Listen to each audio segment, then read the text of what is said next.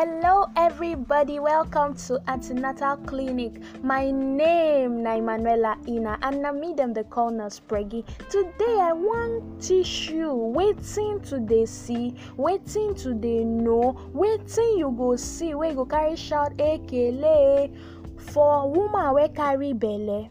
This one na say dangerous signs in pregnancy. This dangerous signs na signs wey be say you no suppose keep quiet. You no suppose say e go soon go by himself na. No, this one na signs wey be say you go see, shout like this, hold your two slippers for hand, go hospital.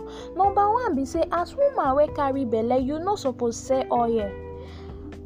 As woman wey carry belle, your moment of selling oil pass tey because for belle matter dem no dey sell oil. No matter as your oil red reach, you no suppose sell oil. This one be say you no suppose see blood, you no suppose menstruate.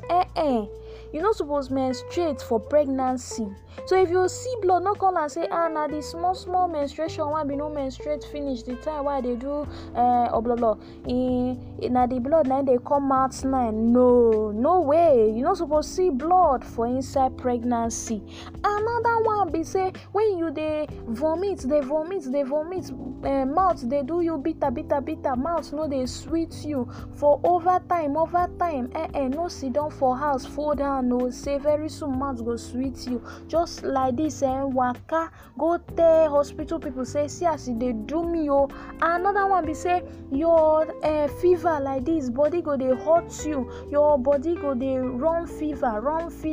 You go don do wetin you do, drink medicine, fever no wan go. No sit down say man sleep small, the fever go report give hospital people because that fever means something else.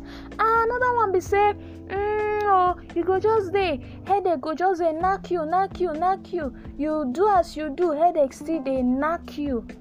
The headache go come dey last several days. The headache, you go wake up before go say make you do like this, headache don dey knack you several days, headache dey knack you. Then another one be say your pikin, you no come dey hear as pikin dey waka for belle again.